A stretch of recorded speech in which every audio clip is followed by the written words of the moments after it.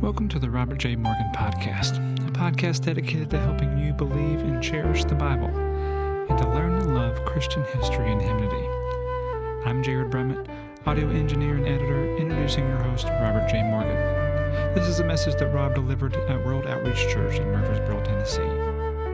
As always, we'd like to invite you to visit robertjmorgan.com, where you'll find Rob's blog post, podcast feed, bookstore, free resources, and more. If you've not already, please be sure to subscribe to this podcast on Apple, Spotify, or wherever you get your podcast. Now, here's your host, Robert J. Morgan.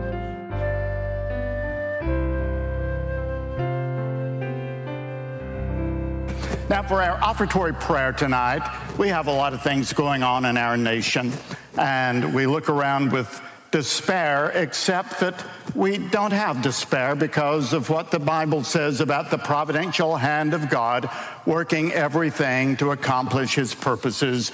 So we trust in him. But if it weren't for that, we would be in utter despair when we look at the world and this nation. But the Bible says that the church is to be a house of prayer for all nations. So we just want to spend some time tonight praying. And would you stand with me as we go to the Lord together? Our Almighty God and our Heavenly Father, you have said to us in the Bible, since then you have been raised with Christ. Set your hearts on things above, where Christ is seated at the right hand of God. Set your minds on things above, not on earthly things. For you died, and your life is now hidden with Christ in God. And when Christ, who is our life, appears, then we will also appear with him in glory. So, Lord, remind us tonight to set our hearts and minds on things above, where Christ is seated on the throne. We believe that one day every tongue and every knee will proclaim that you are Christ. We believe that human history is moving along a pre-appointed path towards your great consummation, and that what you have in store for us is the second coming and eternal life and heaven and New Jerusalem and the new heavens and the new earth. And Lord, we are eager for all of that. But for now, we know that you want us to look around and pray. And in this country, Lord, there is anti-Semitism, there is atheism and secularism, there are wicked ideas and philosophies being taught in our colleges and universities and communicated over social media. And Lord, we are a nation that needs a touch of grace, a nation that needs an awakening. And so we pray, Lord, that the Holy Spirit would move on college campuses, on military bases, in the state capitals of all 50 of our states, and in churches across our nation. We pray that you would send us, Lord, a revival and give to our leaders the wisdom to make wise decisions. Give the leaders of Israel tonight the wisdom to make wise decisions. And Father, we pray for your persecuted church, always heavy on our hearts. We pray that you would sustain those who are in any way being oppressed. And may your church grow, spread, even in areas of persecution.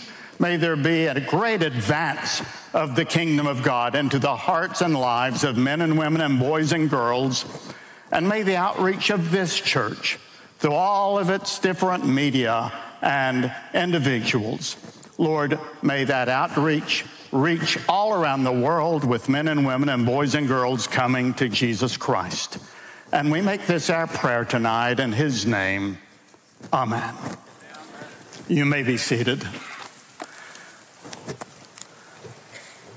So there is coming a great man of evil called the Antichrist. And he is talked about in the Bible over and over again. You can find him portrayed in the book of Daniel. You can find him in some of the other prophets. He certainly is referred to by Jesus in that Olivet discourse about the signs of the times and the end of the age in Matthew 24 and 25. The Apostle Paul described him at some length in 2 Thessalonians, especially in chapter 2. And the book of Revelation talks about him and describes what he's going to be like and what he's going to do, particularly in Revelation chapter 12 and 13. So he is coming. Now, I don't know when. Is this man of lawlessness who will take the nations and the armies of the world and bring them against Israel in one last great attempt to wipe out the Jewish race? Is he alive right now? Is he somewhere in the world? Is he working his way up the ranks of power?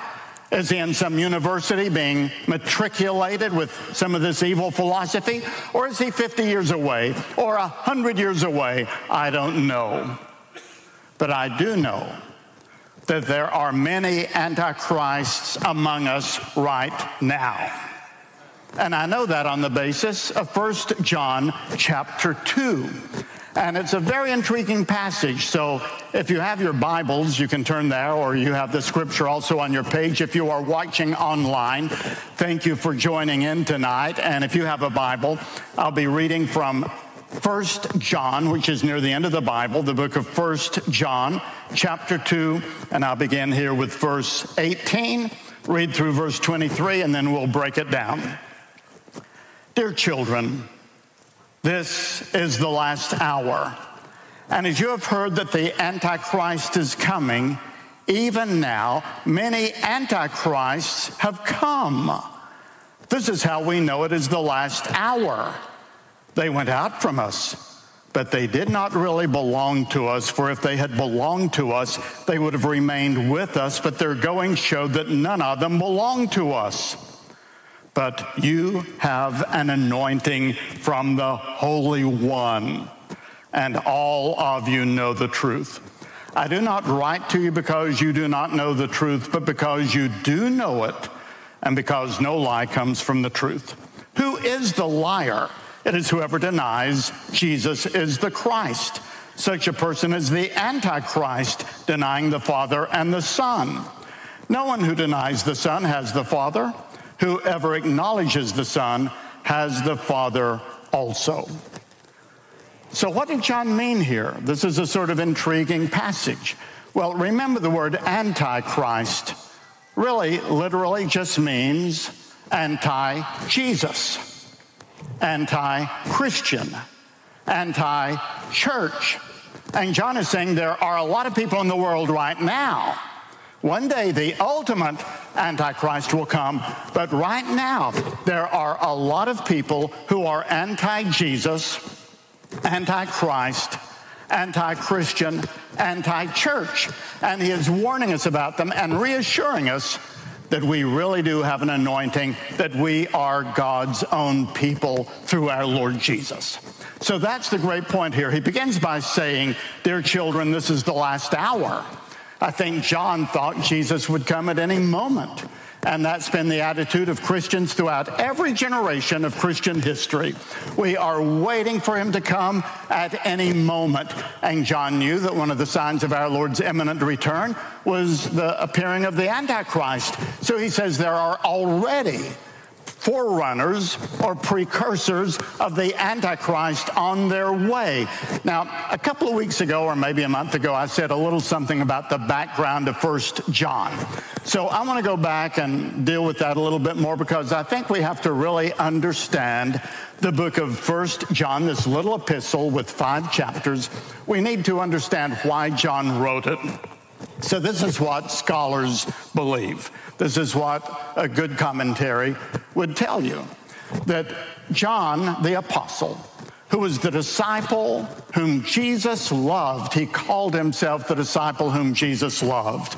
Many people thought emotionally he was closer to Christ than anybody else, and he would follow Christ. He was a bright young man, and he followed the Lord Jesus, became a disciple, and then after Jesus rose again, then John, along with the other disciples, went taking the gospel in many different places. Every one of the other 12 disciples were destroyed by martyrdom.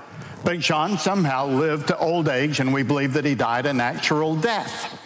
Well, his latter years were spent, according to everything that we know by very, very good sources, in the city of Ephesus, which today is in western Turkey, and he was overseeing the churches in those areas. Well, he had read the three Gospels by Matthew, Mark, and Luke. He said that, wardrobe malfunction. There, my eyeglasses got in the way. He said that he had read what Matthew said, and Matthew, the tax collector, had written his gospel, and he wrote a marvelous story of Jesus, every word of it true. And Mark came along, and he wrote a gospel. And most people believe that he worked with Peter, and he took Peter's recollections of Jesus and made his gospel out of that. It was in some ways the gospel of Peter, but Mark wrote it down. And then Luke came, who was a historian. And Luke did a tremendous job of giving us a chronology and details about the life of Jesus that we didn't have in Matthew and Mark. So we had these three Gospels, and John, up in Ephesus now, an old man near the end of the first century, he had read them. And he said, I love these books, but they haven't said everything. And I think the Holy Spirit reserved some things for me to tell in my gospel, such as the rising again of Lazarus. And he said there's an emphasis that they touched on, but I want it to be the primary focus of my book. And so John wrote the fourth gospel. Now, the great emphasis of the Gospel of John is that Jesus Christ, the humble carpenter of Nazareth, born in Bethlehem, laid in the manger, a peasant of Galilee, actually was and is and always will be the almighty, omniscient, eternal God himself who came as a human. That Jesus was God. And John wanted to make sure that everybody understood that. So he made it the great theme of the gospel. We know that in at least 5 different ways. Number one, he opens and closes his gospel with an emphasis on Jesus being God. He said at the beginning of the gospel, in the beginning was the Word, referring to Jesus, and the Word was with God, and the Word was God. Jesus was God. He was with God in the beginning. Everything was made by him, and without him, nothing was made. He is the creator. And then he went down in verse 14 of John 1, and he said, and the Word became flesh and lived among us. He was God who also became a human being so that he could die and rise again for our sins. And he ended the gospel in this way.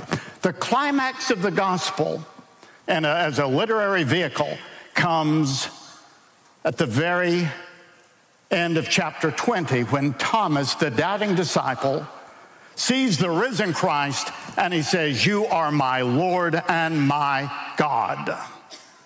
And so John opens and closes his book by nailing down the fact that Jesus is God. Secondly, John quotes the enemies of Christ as understanding that Jesus was claiming to be God. So in John chapter 5 and verse 18, it says, for this reason they tried all the more to kill him.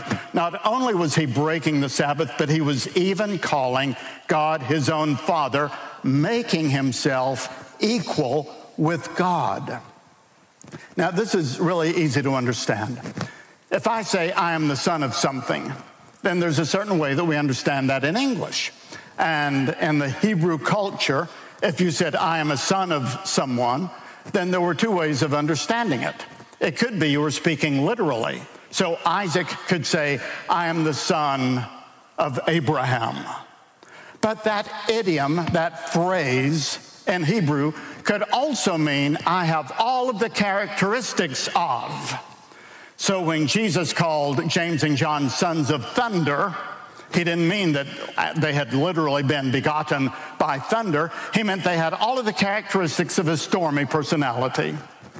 When he called himself the Son of Man, he meant that he had all of the characteristics of humanity. He was a man. When he called himself the Son of God, he meant he had all of the characteristics of God, that he was God himself. It was a Hebrew expression that meant having all of the characteristics of. And the Jewish people understood this, so they said, when he says he is the Son of God, he is making himself equal to God. And to them it was blasphemy. And in chapter 10, verse 33, Jesus said, why do you want to stone me? And they said, we are stoning you for blasphemy because you, a mere man, claim to be God. So not only did John give evidence of the deity or the godness of Christ, but he quoted the Lord's enemies as doing the same thing. And thirdly, John is the one who gives us the great I am statements of Jesus. Now, the phrase I am was a Hebrew title for God. It came from Exodus 3 and 4 when Moses appeared before the burning bush and God spoke to him out of the bush. And Moses said, well, if I go to Pharaoh and ask him who sent me, then what shall I say? What is your name? And the Lord said, I am who I am. In other words, I just am always. It's never I was or I will be. I am the self-existing God. The only God who was, is, and always will be. So Jesus took this phrase, I am the name of God. And he said, before Abraham was born, I am. And I am the bread that came down from heaven, and I am the light, and I am the good shepherd, and I am, I am, I am. He said it 7 times in the gospel, and he was attributing to himself the divine name for God. And fourthly, John shows us many of our Lord's divine qualities, or the qualities that made him God. For example, I already quoted in John chapter 1, all things were made through him. He was the creator. And John presented him as being omniscient, knowing all things. Jesus, knowing all things, knew that his time was about to come, John said. And the Lord presents him as being sinless. I find no fault in him. And as possessing glory, intrinsic glory with himself, and having the power to raise the dead, and being worthy of worship. They worshiped him in the Gospel of John, and only God can be worshiped in the biblical faith. And so these different qualities. And finally, John also kept talking about 2 different worlds. He said there is an invisible world and there is a visible world. There is a world of heaven and a world of earth. There is a world above and a world below. And we're of the world below, but Jesus came down from the world above. And this is our Lord's own language. He says in chapter 3 and verse 31 of John's gospel, the one who comes from above is above all, referring to himself. He said in John 6:38, I've come down from heaven, not to do my will, but to do the will of him who sent me. He didn't say I was born to do God's will. He said, I have come down from heaven. In other words, I've always existed. I am God, and I came down from heaven. He could have said through the womb of a virgin to do the will of him who sent me. He said in John 8:23, you are from below, I am from above. You are of this world, I am not of this world. So in all of these ways and more, the Gospel of John shines a bright spotlight on the fact that Jesus Christ was, is, and always will be nothing less than Almighty God. So he put all of that in his gospel, and he began circulating it through the churches of Asia Minor. And not everybody agreed with him in those churches. There was some deserters, there were some people who said, John is too old, he's become senile, he's making things up here. And they began ridiculing those who listened and obeyed John and trusted his word, and they began leaving the churches. And that's what John is referring to here in 1 John 2:18, our text. Dear children, this is the last hour, and as you have heard that the Antichrist is coming, even now many Antichrists have come. This is how we know it is the last hour. They went out from us. They were people in the churches, but they had some early form of Gnosticism or some kind of Hellenistic philosophy or some kind of low view of Christ. Now, John here has a very high view of Christ. The theologians would say he has a very high Christology. But some of the churches, they were not as clear about this. They had a low Christology, a low view of Christ. And we don't know exactly what they were saying, but it didn't mirror what John was saying. And John said they went out from us, but they did not really belong to us. For if they would have belonged to us, they would have remained with us. But their going showed that none of them belonged to us. So this is why the book of 1 John is so full of assurance. He goes on to say, but you have an anointing one from the truth, and all of you know the truth. Verse 21, I do not write to you because you do not know the truth, but because you know it. In other words, he is saying, I'm not writing this to correct you. This isn't one of those letters in which I'm admonishing you and I want you to change. I am here to tell you that you are right and they are wrong. You have the right position. You believe Christ to be who I say he is and who the Old Testament prophet said he was and who the gospel writers said he was. You have an anointing. You are right. I'm writing this to reassure you. But those people that went out from us, they are wrong. So when you need reassurance, that's why this little book is so good. It is placed in the Bible to give us reassurance when we feel intimidated by the world. They send their philosophies against us. We hear them on social media. Young people hear them on TikTok. We hear them on the television. We get the brunt of it in the university classrooms, and it's easy to begin doubting. But you just go to 1 John, and he says over and over again, you have overcome the evil one. You're the ones who know the truth. You're the ones who abide in Christ. You're the ones who know the Father who is in heaven. You're the ones who have eternal life. You have an anointing. They are wrong, but you are right. The Lord Jesus is right, and you are in him. That's the message of this little book. Well, what does all of that have to do with us? I would just say a couple of things. There is confusion in many pews about who Christ is, not in this church. But if you were to go to every church in greater Nashville and ask people in many of these churches, who do you think Christ is? They wouldn't be able to tell you a good theologically accurate answer. I mean, you and I would say he is Almighty God who became a human being. He is the God-man who did that to save us. But so many people would say he's a great teacher, he's a rabbi. Or they might say he's my Savior, but they don't really know what that means. Lifeway did a study 3 years ago in which they asked members of evangelical churches, do you believe that Jesus is actually God? And 30% of the people said no.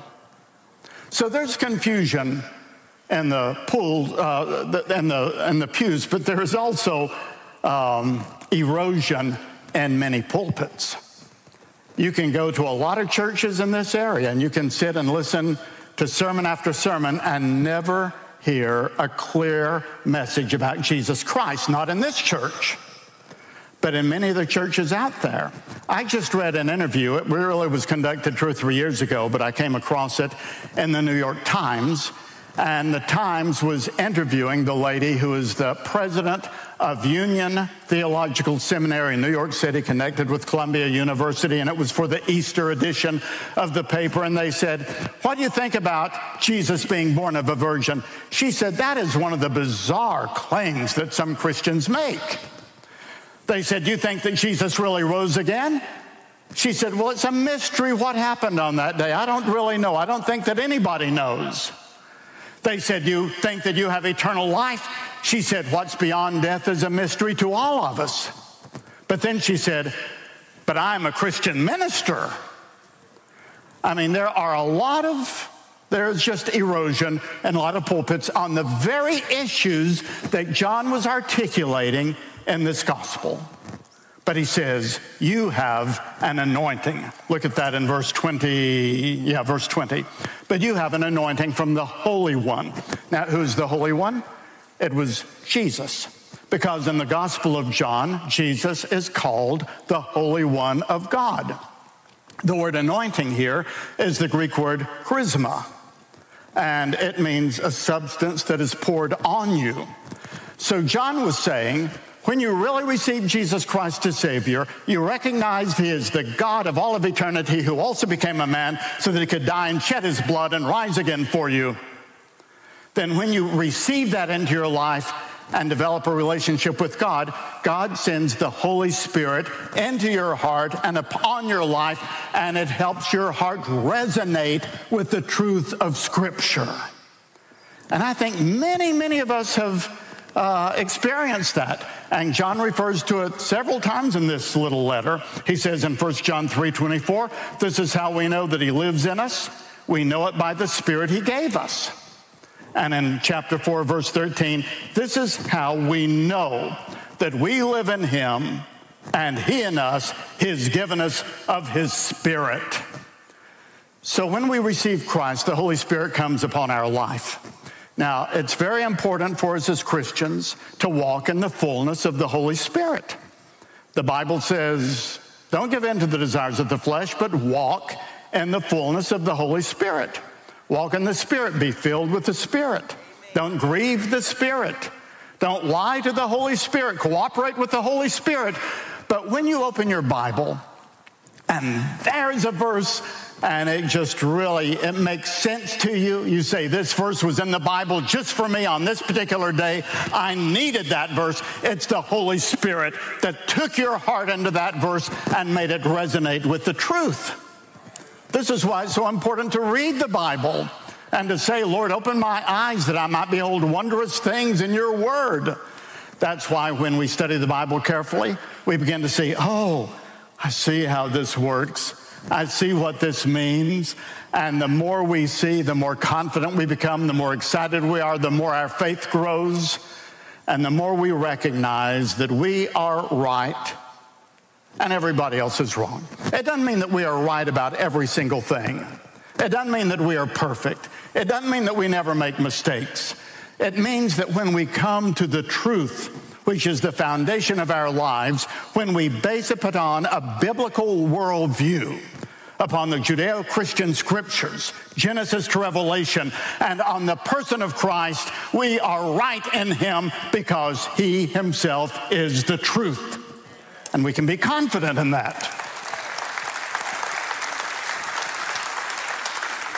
So this is what I think John is saying. He says there are a lot of antichrists, a lot of people right now who are anti-Jesus and anti-you, anti-church. And some of them were once members of the churches that you're a part of. But they didn't like the high teaching of Jesus that I gave. They wouldn't accept Him as God who came as a man, as the God-man who died for us and rose again. And they went out. And they're teaching other people, and they're looking at you and laughing at you and making you feel intimidated and making you feel unsure of yourself. But I am writing to tell you that you are right. You have overcome the evil one. You have an anointing. You are in a relationship with God the Father and God the Son and God the Holy Spirit. And this is eternal life, that you know Him. And that's the great message and the purpose of the book of 1 John, to reassure us. Now, let me just give you 4 takeaways. It means, first of all, that it's important that our lives be committed to Jesus Christ. It's not just a matter of saying a prayer or going through a ritual. It's a matter of really recognizing that God has a plan for me. He created me at just the right time to do something for Him in this world. It may be large, it may be small, may be seen by a lot of people, it may be that I'm in obscurity, but God wants to use me in some way, and it's going to be purposeful, and it's going to be meaningful, and it's going to be eternal, and I want every part of my life devoted to Him. I went to a school for college. I was just back there this past weekend because it was the 100th anniversary of my alma mater, Columbia International University in Columbia, South Carolina. At the time, it was called Columbia Bible College. And I was a young man. I was in a liberal arts school in East Tennessee, but I wasn't very happy there. And the Lord just said to me one night, I want you to go to that school that you've heard about in South Carolina.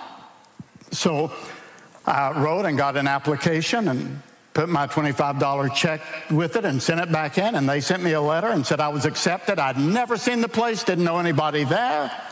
But on September the 2nd, I went down and enrolled in that school, and it was life-changing for me. And the philosophy that this school had been created on is what was called the victorious Christian life. And the victorious Christian life was a movement, and is a movement, that says it is possible for Christians to live a defeated life if they let sin seep in and hinder the Holy Spirit's work. But if you come and you give yourself totally to Christ and you repent of your sins and you take every part of your life and you give it to the Lord Jesus Christ and you say, whatever it is that you want with me, or anything that I am or anything that I have, I am yours, then you're acknowledging the Lordship of Christ, and He is really free to work with you by the Holy Spirit to give you consistent victory. And I just embrace that. And to this day, I like to wake up every morning and say, dear Lord, I want all there is of me to belong to you. Because it's easy for there to be some habit or some activity or some idea that's in your life, and it just isn't pleasing to the Lord, and you know it isn't, but you don't want to give it up. But that will hinder at every point the Lord's ability to really bless you and use you. And at some point we have to say, Lord, I am giving this to you. It may not even be a bad thing, but it is something that you know is hindering your walk with the Lord. You just have to say, Lord, I'm going to give this to you. And that opens the door to victory in your life. So we have to be committed to Christ. Jesus said, if anyone wants to come after me, let him take up his cross daily and follow me and be my disciple. He said, it's possible to gain the whole world, but to lose your own soul. What can you give in exchange for your soul? Nothing is more important than that. And so it's a wonderful point when we come to the Lordship of Christ over every area of our life, every dot, every detail, every cupboard and corner and cubicle in our lives. We say, Lord, I give it to you. That's a wonderful thing, because that is the life of full commitment. Now, we fail, and I have to keep going back and say, Lord, forgive me, and giving the Lord something else that He pointed out in my life that may not be pleasing to Him. It's a life of continual growth, but it begins when we just say, I'm going to be committed to Jesus Christ. And secondly, we need to be students of the Scripture. These people who deserted were not good students of the Old Testament Scriptures or the Gospels or the writings of Paul the Apostle. John was only saying what other people had said. Paul the Apostle said, for example, in Philippians chapter 2, Jesus Christ was in the essence of God. He was in essence God, but He also became a man. And Colossians, the book of Colossians, is all about the supremacy of Christ above everything. These people who deserted the churches had not been attentive to their Bible study. If they had been, they would have known that every word John had written in his gospel was correct. So we need to be great students of the Bible. Now, I think it's easier to do here in this church than it is in a lot of places, because there are so many opportunities and resources to help you. But it all comes to a matter of individual attention to this book as you sit down every day at the beginning of the day or at the end of the day or during the middle of the day, and you say, Lord, I want to know this book better. You can never get to the bottom of it.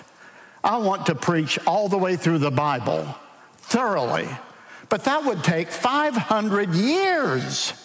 And I don't know that I have that many years left, except that I think I'll still be teaching the Bible by God's grace in heaven. But we can never outstudy His Word. And one of the great joys that I have is going through every one of the 66 books and saying, why did God place this book in the Bible? Why didn't He leave out Malachi? There must be something in Malachi for me to learn. There must be a lesson there for me to embrace. And I get into the book of Malachi and absorb that book and read it over and over again and study it and maybe get some commentaries. and I begin to see, oh, I know why the Lord put this book in the Bible. It has a message for me that the other 65 books don't. And it becomes like a part of my treasured collection of truths and the museum of my memory that changes my life. So we've got to be good students of the Bible. Every day, have your Bible open. And thirdly, we've got to be defenders of the faith.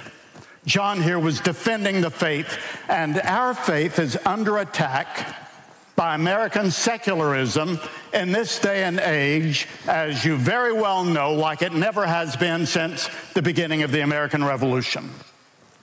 So we have to be good defenders. And when people say, how can you believe a book like that? We need to be able to say, here's the reason why.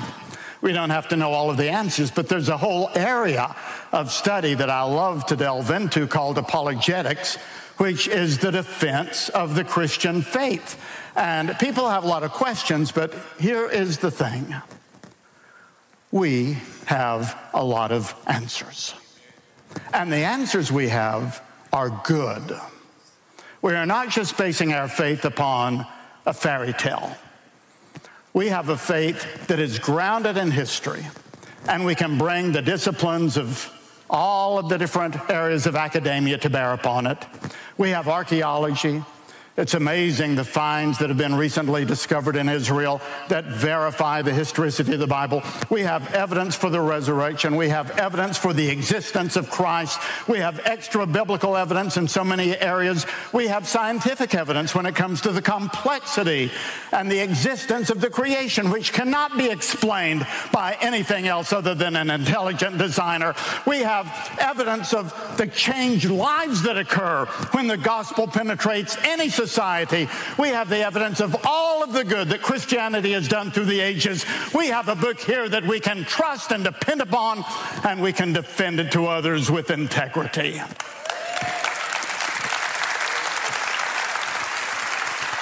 So we just need to keep growing and reading and studying in those areas.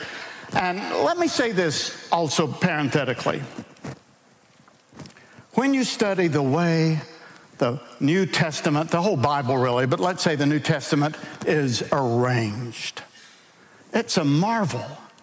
I mean, you have the four Gospels, Matthew, Mark, Luke, and John, that give us the history of Jesus, and then the book of Acts, they give us the history of the early church.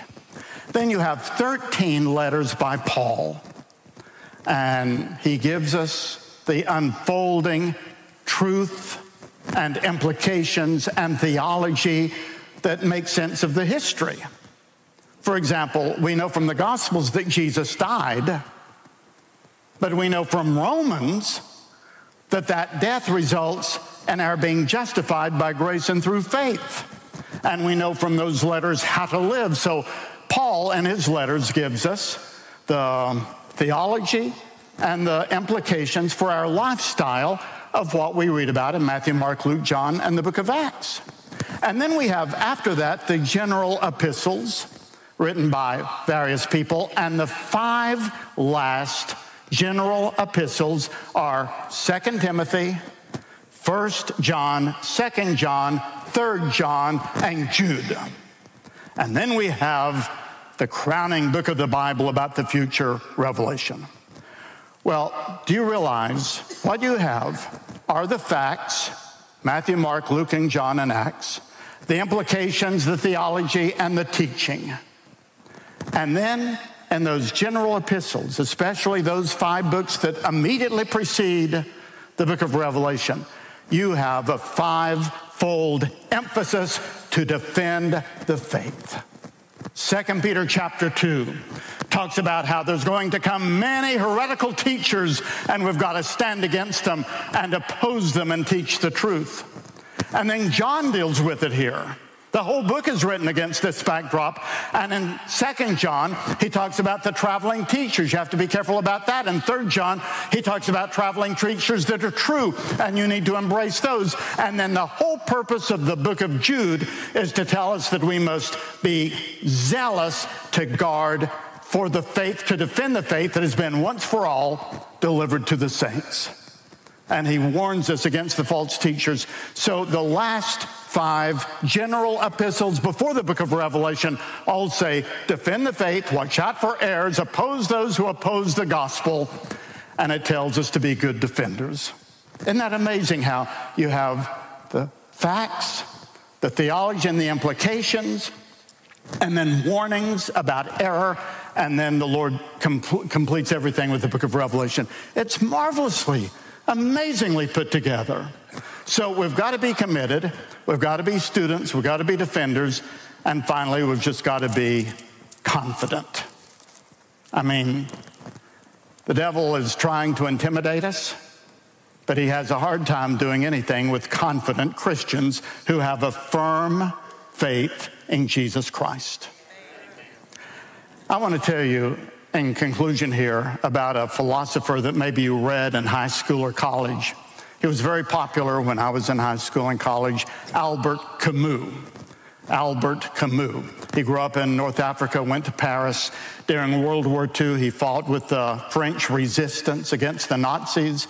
And after the war, he settled down in Paris and became a very popular writer and philosopher. And everybody was reading his books. Now, where I went to school at Columbia Bible College, we were reading Francis Schaeffer, but, you know, the Christian writer and philosopher. But at most of the secular colleges, even in the high schools, they were reading Camus. Albert Camus was the great writer, and his whole philosophy was dubbed absurdism. He said everything is absurd. Nothing makes sense. There is no God. And since there is no God, there is no meaning to anything. So life is just absurd. And that was his message, really, in a nutshell. But he was a good writer, and he wrote and wrote and wrote, and it's just life is absurd. And then when he was in his 40s, he was killed in a car crash. Well, years later, there was a Methodist minister who published a book. And I have the book, I'm reading it now. Haven't gotten to the end of it, but it's very interesting. The man's name was Howard Mumma, M-U-M-M-A. He was an American Methodist preacher, but he would go to Paris and preach during the summers. And one day, now, this man, Pastor Mumma, wrote this book when he was 90 years old to give recollections of his life and to tell stories that had not been told before. And he wanted to make sure that before he died, he told this story. He said, I preached every summer in Paris, and one summer I was there looking out, and who should come into the church but Albert Camus? I recognized him. Everybody recognized him. And he sat and listened through the sermon, and afterwards I said, Mr. Camus, I'm surprised to see you here. Well, I wanted to learn a little something about Christianity, he said. And those two men began meeting regularly. Albert Camus kept coming to church week after week after week. He began reading his Bible. He admitted to Pastor Mumma that he wasn't satisfied with his own philosophy, even though millions of people were embracing it, that he couldn't live with the implications of it intellectually or psychologically. And Pastor Mumma very gradually continued teaching him the Bible. And one day, Albert Camus said, that's what I want. I'm ready to commit to it. And a week later, he was killed in the car wreck. And Pastor Mumma never knew whether he had really been saved or not, but he did know that he had come to the end of his philosophy, found it worth nothing, and saw something in Christianity that he needed, and saw something in Jesus Christ that he wanted and longed for. Now, you don't read that in the biographies of Albert Camus, but in this one very interesting book, the Methodist preacher gives us the whole story. People cannot live with the implications of an empty philosophy. They can only live a life that is meaningful and full in the full richness of Jesus Christ and the truth of his word. This is the firm foundation. There is no other book.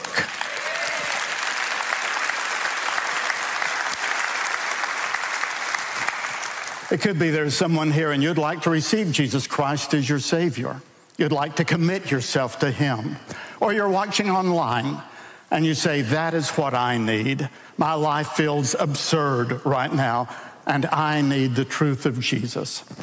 Well, the Bible teaches that we are all sinners, that sin results in death, but that God loved us and sent Jesus Christ to die for our sins, to give us forgiveness, and to bring us into a relationship with him. And if we confess with our mouth Jesus is Lord and believe in our hearts that God has raised him from the dead, we can be saved. And when you are saved, it means you're saved from death, you're saved from fear, you're saved from all that the devil wants to do to you, and you are going to heaven forever. And on your way there, you've got a song. So if you would like to make that decision, you can bow down wherever you are in your home or by your bed or by your sofa. Just sincerely ask Jesus tonight to come into your life and to change your life. And if you're here in this room or one of the other auditoriums, you can do the same, or we'll have people here at the front who will be glad to pray with you and counsel you or answer any questions we have. Let's keep our hearts on things above, where Christ is, seated at the right hand of God. Will you stand for our benediction? And now may the God of peace, who brought again from the dead our Lord and Savior Jesus Christ, equip us with everything good for doing his will. And may he work in us what is pleasing to him through Jesus Christ, to whom be the glory forever and ever. Amen.